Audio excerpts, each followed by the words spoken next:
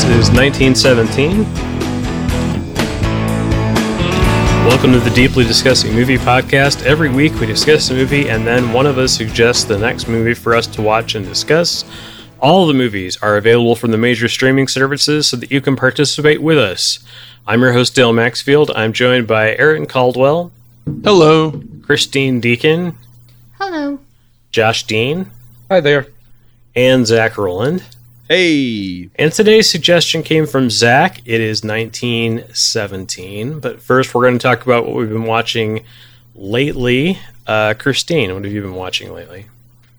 So I haven't been watching a whole lot of new stuff recently. The only new movie I watched was a 2019 film, I believe, called Tucked.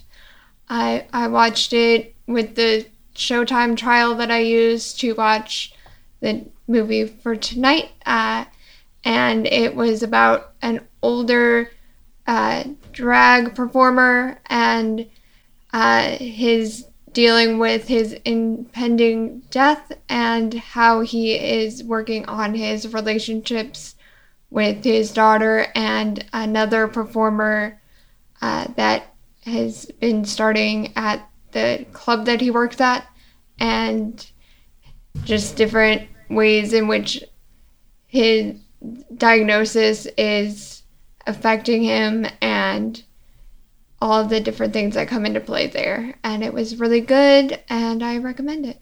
What was the name of it again? Tucked. Tucked? Yeah. Okay. But not tucked everlasting, just tucked. Yes. I mean, you don't know. That could be the sequel. Yeah. Right on. Aaron, how about you? So lately I just got a order of movies that I had ordered online recently and picked one of those at random to watch, and the one I picked was Needful Things. With Ed Harris and Max von Sydow. Oh, yeah. And just such a fantastic movie if you've never seen it. Yeah, that's a classic. That's, 1990s? Yeah. 80s? Gosh, like 93 or 92 or 93 is pretty early on. 93. But, pretty solid movie from Stephen King during a time where Stephen King adaptations were kind of hit or miss, Yeah. to put it lightly. Really, really interesting look at addictions. So if you ever get a chance to come across it, I bought it from Kino Lorber. They had a sale going on. I picked it up from them. If you ever come across it, definitely pick it up, watch it. Okay. Josh, how about you? Yeah, I watched a special on HBO called Becoming Mike Nichols. I don't know if you guys are fans of the director Mike Nichols, but it was a kind of frustrating but interesting watch. An old friend of his sat down and did an interview with him in front of a student audience in New York, and Nichols goes very in depth into Who's Afraid of Virginia Woolf and The Graduate, and then stops. So if you want any information on like Catch-22 or Closer or any of the other movies he's made, do not bother watching this for that. It's just about how he started his career as a director, basically. But the most fascinating part was his relationship with Elaine May, the director, and how the two of them started off as a comedy duo. So that was a lot of fun to watch, a lot of archival footage of them improvising with each other and getting huge laughs on old black and white TV shows. But yeah, it's a lot of fun. The guy's a great storyteller. Mike Nichols tells great stories. But yeah, if you ever wanted to know about Who's Afraid of Virginia Woolf or The Graduate, it's also a really good thing to watch. So, Right on. recommended, sort of. I saw that somewhere. Do you know where you watched it? HBO Max. Oh, okay. That's probably it then. So, I watched another in the long line of films and series that I've suggested to people that has an absolutely terrible, forgettable title. But I have to hype this up a little bit. This is among the best dramas I've ever seen. I watched a show called Line of Duty, which is an awful name for a show about the police force. It's a British show, and I'm gonna have to get into a little bit of season 1, even though I went into it blind, and it kind of helps to be in a little bit blind going into it. But the main thing you need to know is that it's really about the anti-corruption unit inside the police, which is like the British equivalent of internal affairs. And each season is them focused on a new, potentially corrupt officer, usually detectives or high-level officials that they're going after and targeting. The show is structured in such a way that for most of the first episode of each season, if not more, they give you a really clear picture of the crime that they're worried about, but also the person that they're focused on seems like the protagonist of the story in every season. They spend so much time with them, they follow them. That person's not narrative in that you don't know everything that person knows because you're on the side of the internal affairs people. So the first season feels a lot like The Shield because you've got a cop that they're investigating who mostly does great things, but he doesn't always do them in the right way. And occasionally he does awful things. And so there's a whole gray morality thing in there. I really loved it. And there's 6 seasons total. You can find the first 4 on Amazon, which I recommend watching the first 4 on Amazon. It's a better viewing experience. It lets you skip the intro and the recap so you can just get through them quicker. Once you get to season 5, you have to go to Hulu, which has the first 5 seasons. And then season 6 just came out in 2021 and isn't streaming anywhere yet. I think the first season is decent. It gives you kind of a feel for what's going on. I wouldn't necessarily say that the first season shows that it's going to be an amazing series, but seasons 2 and 3, and also to some extent 4, are fantastic. It's like once they've built this world up and they've given you all of this exposition with season 1, then all kinds of things come into play. Old cases that they've worked, that you've watched them work before, come back in weird and interesting ways. It's always full of tension. It's always full of twists. Kind of like, it's like if they took the last 5 minutes of every episode of 24 ever and just made 6 episodes of that every year. That's how good it is. That's how well it's done. It's very strange to me that it's not a better known series in America, but it might be because it's called Line of Duty. And it looks like just another cop show until you really start watching it and getting into it. Season 5, I believe, was like a record-setting number of people watched it in the UK.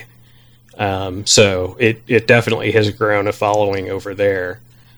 Even though, in my opinion, season 5 is probably the weakest I've watched so far. But I'm ready for season 6. I'm all in. Kelly MacDonald is going to be in season 6, or was in it, because in the UK they've already had it. So, but that's mine. Line of Duty. I'll say it again because it's easy to forget. And it's like, was Dale talking about a Call of Duty show? No, Line of Duty. Anybody else in it we would have heard of? Tandy Newton is in season 4.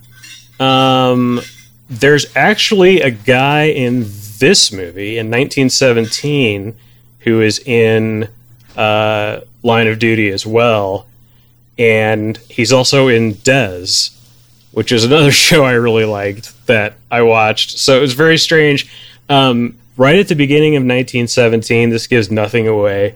Right at the beginning of 1917, when the two guys are walking through the trench, that first sergeant that they run into, that guy is like a major part of season 3 of Line of Duty. But I think it actually works in its favor that it doesn't have a ton of big names in it, so that you're not like, oh, they cast, Judi Dench, I know she's going to be super important. It's like, nope. It's just all kind of English character actors. So, Zach, what about you? I was able to get a free preview screening of The Hitman's Wife's Bodyguard, and I had not seen The Hitman's Bodyguard, so I went ahead and checked that out before the screening. And I mean, it's a popcorn movie, but man, was it fun. It's kind of like, John Wick meets Deadpool, sort of, so to speak. Obviously not a very convoluted plot line, but Samuel L. Jackson and Ryan Reynolds, they're fun to watch together, just playing off of one another, which is funny to me because, as most people probably know, Samuel L. Jackson does not like to improvise. He is very strict about the script and what he wants to say, and then if they write a character for him, he wants them to write motherfucker a bunch, and things like that, which is great because they make fun jokes about that kind of stuff. But the sequel, of course, they give you more Selma Hayek, which is like, yes, please. She is so great. I think Selma Hayek just makes it even better of a film with the trio. If you're looking for a fun summer popcorn film, it's a great one. Because it's fun and it's got a lot of action, it's got a lot of comedy, puts in a little heart even, because there's a nice little Morgan Freeman cameo in the sequel, and that doesn't give anything away. He's on the cover or the posters, so everybody knows he's in it. But yeah, no, I enjoyed it and it was fun. I saw it at Alamo Drafthouse. And it was cool now that they're doing these screenings and stuff again, to just kind of pop over and see that in a really fun environment and just let your brain go and just let it be silly and crazy. And it definitely was. So yeah, it's a good one. Right on. Well, we had a movie suggested this week. It was 1917. Zach suggested it. We watched it. Had anyone... Show of hands, who had not seen it before? Okay, so Christine, what did you think of 1917? I thought it was interesting. I'm not like a huge war movie person, so that's why I hadn't seen it before, obviously. I liked the poetry of the movie starting and ending at the same place with Schofield sitting under a tree. I liked the symbolism there.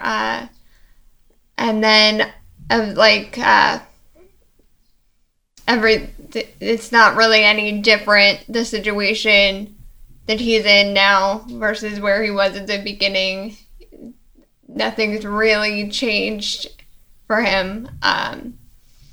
The war's still going on, even though he's maybe stopped this one incident. He's still in the same war. There's fights still going on.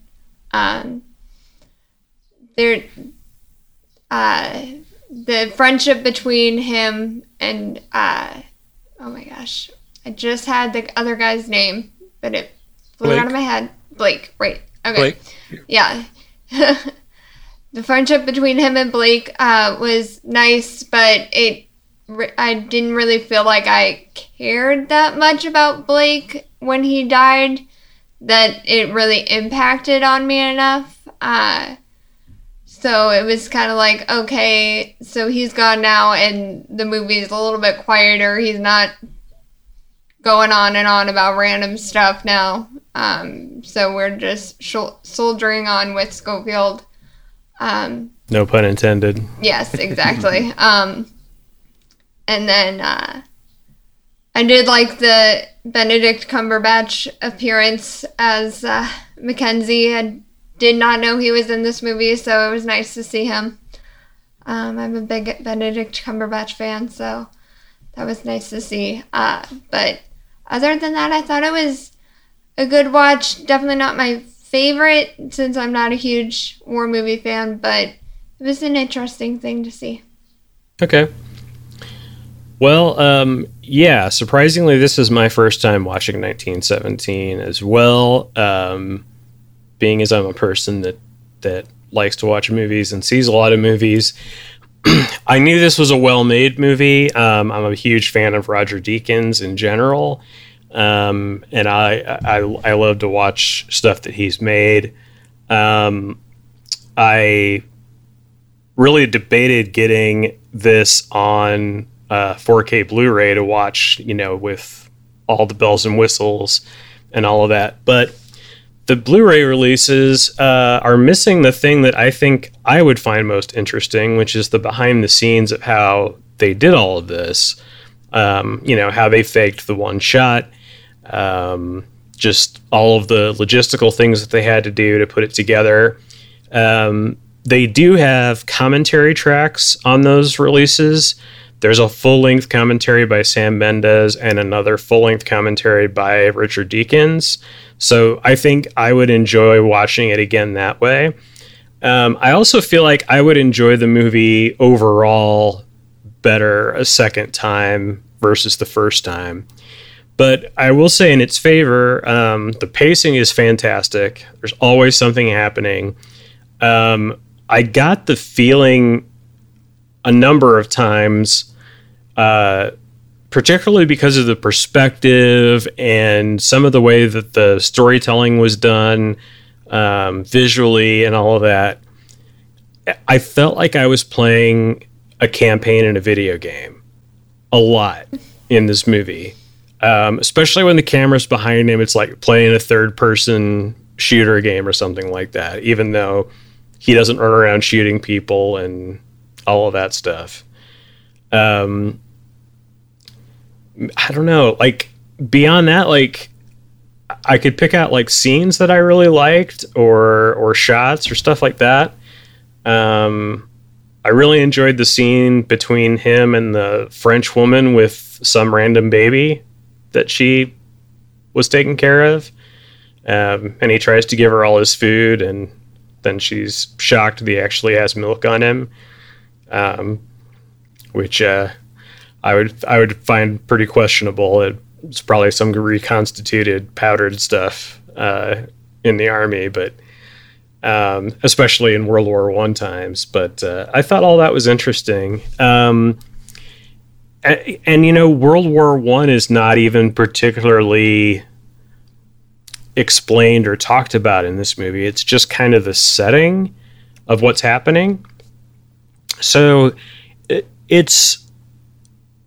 is a well-made movie. I'm sure that if I had seen it, in IMAX in the theater, I would have had a great time watching it. And I think I would have the same kind of reaction of, I can't wait until they put out, a featurette on how they made this or how they faked around the shooting of it, because they obviously didn't do it in the 2 or 3 takes where they do show a fade out, kind of thing.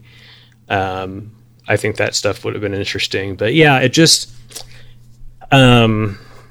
emotionally, I wasn't really invested in it. It was just kind of a series of kind of vignettes strung together with a single shot, and I don't think that was quite enough to make the narrative more interesting than guy has mission, guy completes mission, credits sort of thing. So, Aaron, how about you? I went and saw this in theaters when it first came out, and I 100% agree. It looked spectacular. On IMAX, it sounded spectacular. Things carried much more emotional weight watching it in theater more than when I purchased it and watched it at home. And I don't know if that's because it was the first time I watched it, or if it was in fact that you're seeing it in such a massive scale at the theater. But the beauty of this movie is captured entirely in its quiet parts. I'd agree with that. For instance, the scene of them approaching and then passing through no man's land. Mm-hmm. That scene is shot so well. There's no sound except for this kind of like buzz, like music's building and this building tension, and nothing happens, and it just blows you away that like all of this, at any second everything could just go wrong. And that feeling, man, it's something that it's hard to explain. It's just wonderful. And that scene in particular, you can see the horror show all around them, the dead horses with flies. You can almost taste it. And when a movie evokes that type of response, I think it has done its job. And you mentioned Roger Deakins. He has so many fantastic movies that he's been a part of, like Blade Runner 2042 and Shawshank Redemption and the Hudsucker Proxy. Just fantastic movies with fantastic scenes that just evoke so much emotion. It's amazing to go back and look at his career and see that he's only recently started winning Academy Awards. Like Blade Runner 2042 was his first Oscar win.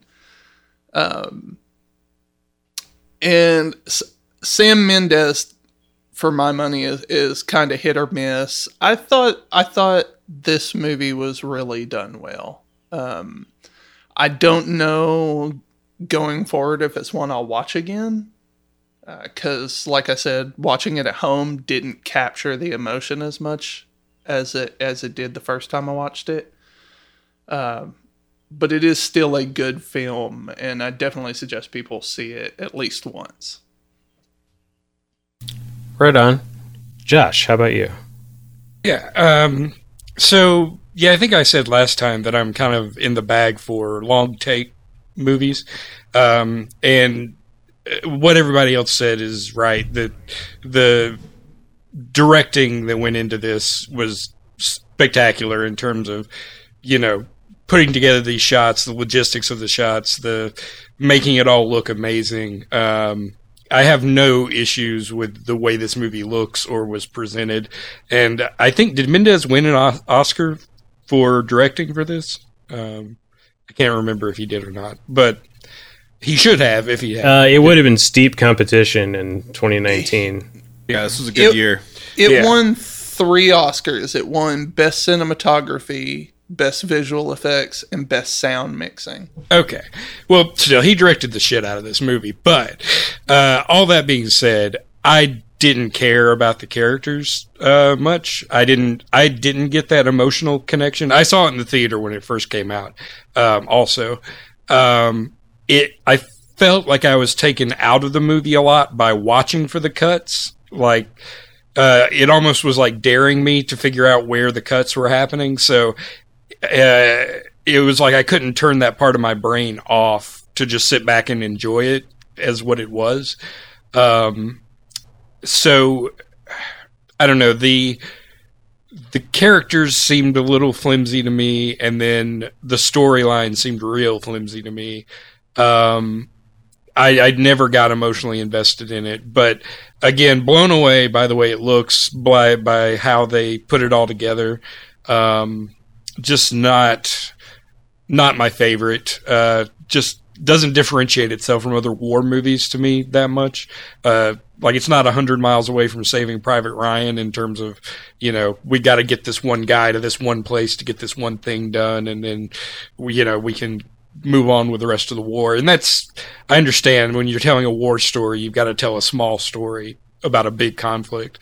It didn't entirely work for me, and I wish I liked it more than I do.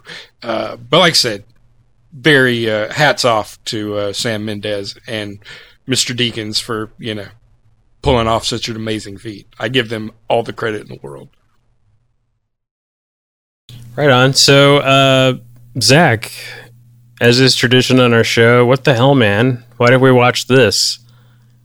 Yeah, I just wanted to, make you all suffer through a war film. No, I actually am a big fan of war films. I like a lot of them, and I saw this in Dolby Cinema when it first came out, and I had also recently seen Peter Jackson's documentary about World War I, and I believe it's called "Those Who Shall Not Be Forgotten" or something close to that. Yeah, I've seen that too. Yeah.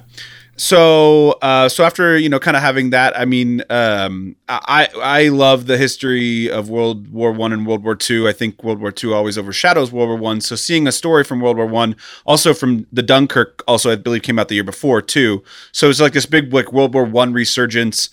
Saw this in Dolby Cinema, and of course, with Dolby Cinema, you're getting that screen quality that's super clear. You're getting that sound quality that's just right there, and it fully immerses you in that experience. And by the time it was done, I felt numb. Like I felt like I had to sit in the chair after the film because I just didn't. I was like had to interpret what I had just experienced. But for me, in terms of Dale, what you were saying with the pacing. I love the pacing because it's like it's so good that it makes you at the end of the film go, what the hell just happened? And I think that's kind of how Schofield feels as well. So when I saw it the second time, also in theaters, I saw it twice in theaters. I cried at the end of the second showing. Mm-hmm. And I think because you're right. First time showings, usually I can see not having that emotional connection, so to speak, because it's just so much the sensory overload and the tension and everything that's going on. And then the second time I was like, oh, of course you have more knowledge now. So scenes, you can watch them differently, especially that scene with the French woman and the baby. I was like, of course, that all makes sense now. Like why he was so good with the baby. And she even asked him and he didn't respond. And it was like, and it just like, I felt like he had no time to process anything from the moment he was awoken by his friend, essentially by Blake, to the very end. He had not a second to process anything. And I was like, that's such a fun way to see the character and you as the audience. I mean, sometimes also feel the same. So I just really enjoyed that aspect of it. And I've actually watched it many times since, because I purchased it, and I always tell people, I'm like, hey, have you seen 1917? Because I'll watch it again if you want. I would say this is probably definitely one of my favorite war films because of there's just so much in many aspects to it. But I definitely think everyone's right in that wheelhouse with the different takes on it, from the character investment and the storylines and the things that are going on around them. I loved all the small cameos. I loved all the tiny little cameos from there's so many great British actor cameos in there. and that was really fun to just see people pop up along the way. And then there was just an interesting take on too about like the fact that it's not the Nazis, these are like the pre-Nazis essentially, but they're not really Nazis because that was a whole other era of Germany.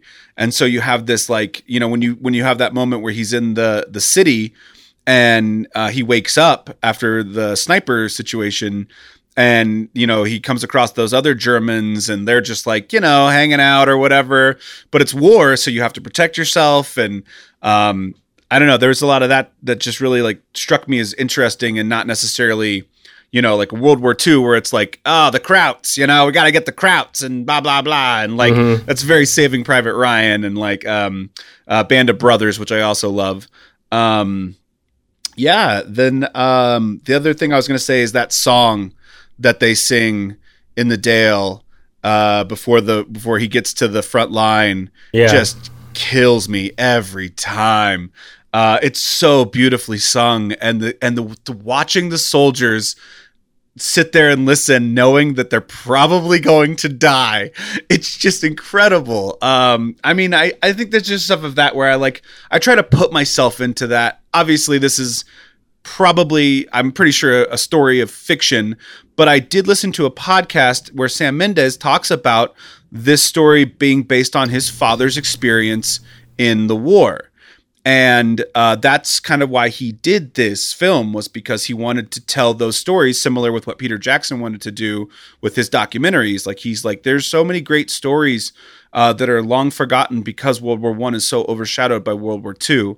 And I really appreciated that he went through talking about, like, why he wanted to do this film. And then he also talked about, like you were saying, Dale, the execution of the film.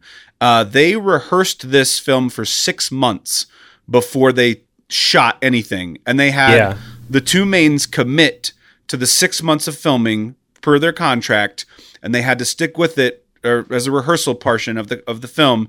And then they built all those trenches, they built all that stuff as sets and just recreated all of that, which I thought was incredible. And then they brought in the other actors as they could to do certain parts with each of the cameo actors. And I really liked listening to him talk about it. It's on the DGA podcast. Okay. You can find that. Yeah, I don't know if this story is actually true or not, but supposedly Benedict Cumberbatch spent a lot of days not getting filmed because they didn't make it to him. Mm-hmm. Like, for whatever portion of the time they were shooting that he was there, it was like he would get into uniform and makeup and all of that, and then he'd sit there and it's like, well, not today. They're not getting to you today. Yeah. Especially because he's in, maybe 2-3 minutes of the movie. I mean, It's so brief. I did love the little Game of Thrones connection, where Blake is King Tommen, and then his brother is King Robb Stark. So I really liked that. Yeah, I know that's not intentional, but it's fun. I never really expect people to love war movies because they definitely can be hit or miss. And if you're, if that's your thing, great. If not, I'm just a history buff. And for me, this really hit all of the right notes. And plus the cinematography, I mean, beautiful. That guy, he's got such a wonderful canon of films that he's done. I mean, almost every film that I've seen of his is just like Deacon. It's just so good. And Sam Mendes too, with a lot of his films as well. And we got a little taste of this in Spectre.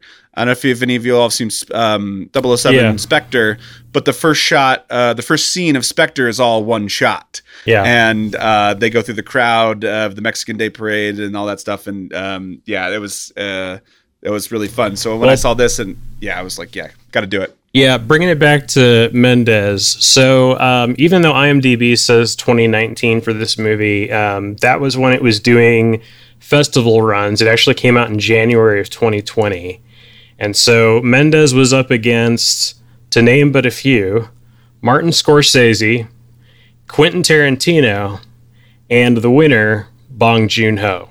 Yeah, So- that makes sense. That's It what was a happened. great Yeah. year for directors. I mean, there was 2019 was a really great year for films, I think. Yeah, these So are the many good films. 2020 Oscar awards because Yeah. it technically came out in 2020. So Yeah, it wasn't the last film that I saw before the lockdown from the pandemic, because I believe I saw it in either February-ish of 2020, but definitely one of the few that I saw right before not being able to go yeah, back. or I guess the Oscars are always confusing to me because the 2020 Oscars are for 2019 films.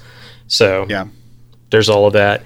If you are in the Kansas City area or planning to visit the Kansas City area, we have the country's only World War I museum.